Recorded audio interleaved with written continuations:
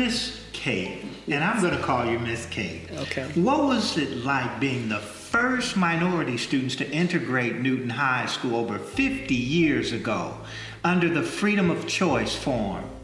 Because you were placed in an environment as an activist. Speak out on that. I didn't feel that I was a trailblazer back in the day. We just did what we were told to do. I remember when, I don't know whether it was all over Georgia or just in Newton County, but the summer of 1965, my mother received a freedom of choice form that she filled out.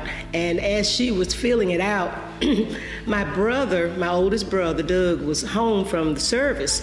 And Mom asked me if I wanted to go to Newton County High. And I told her, no, I just finished Washington Street School. I'm thinking I'm going to the black school. I get to ride the bus. Okay, okay. So when I got there, Mama said, well, if you don't want to go. And so my brother spoke up then and said, do you think they're better than you at Newton County High? And I told him, no, nobody's better than me. Absolutely.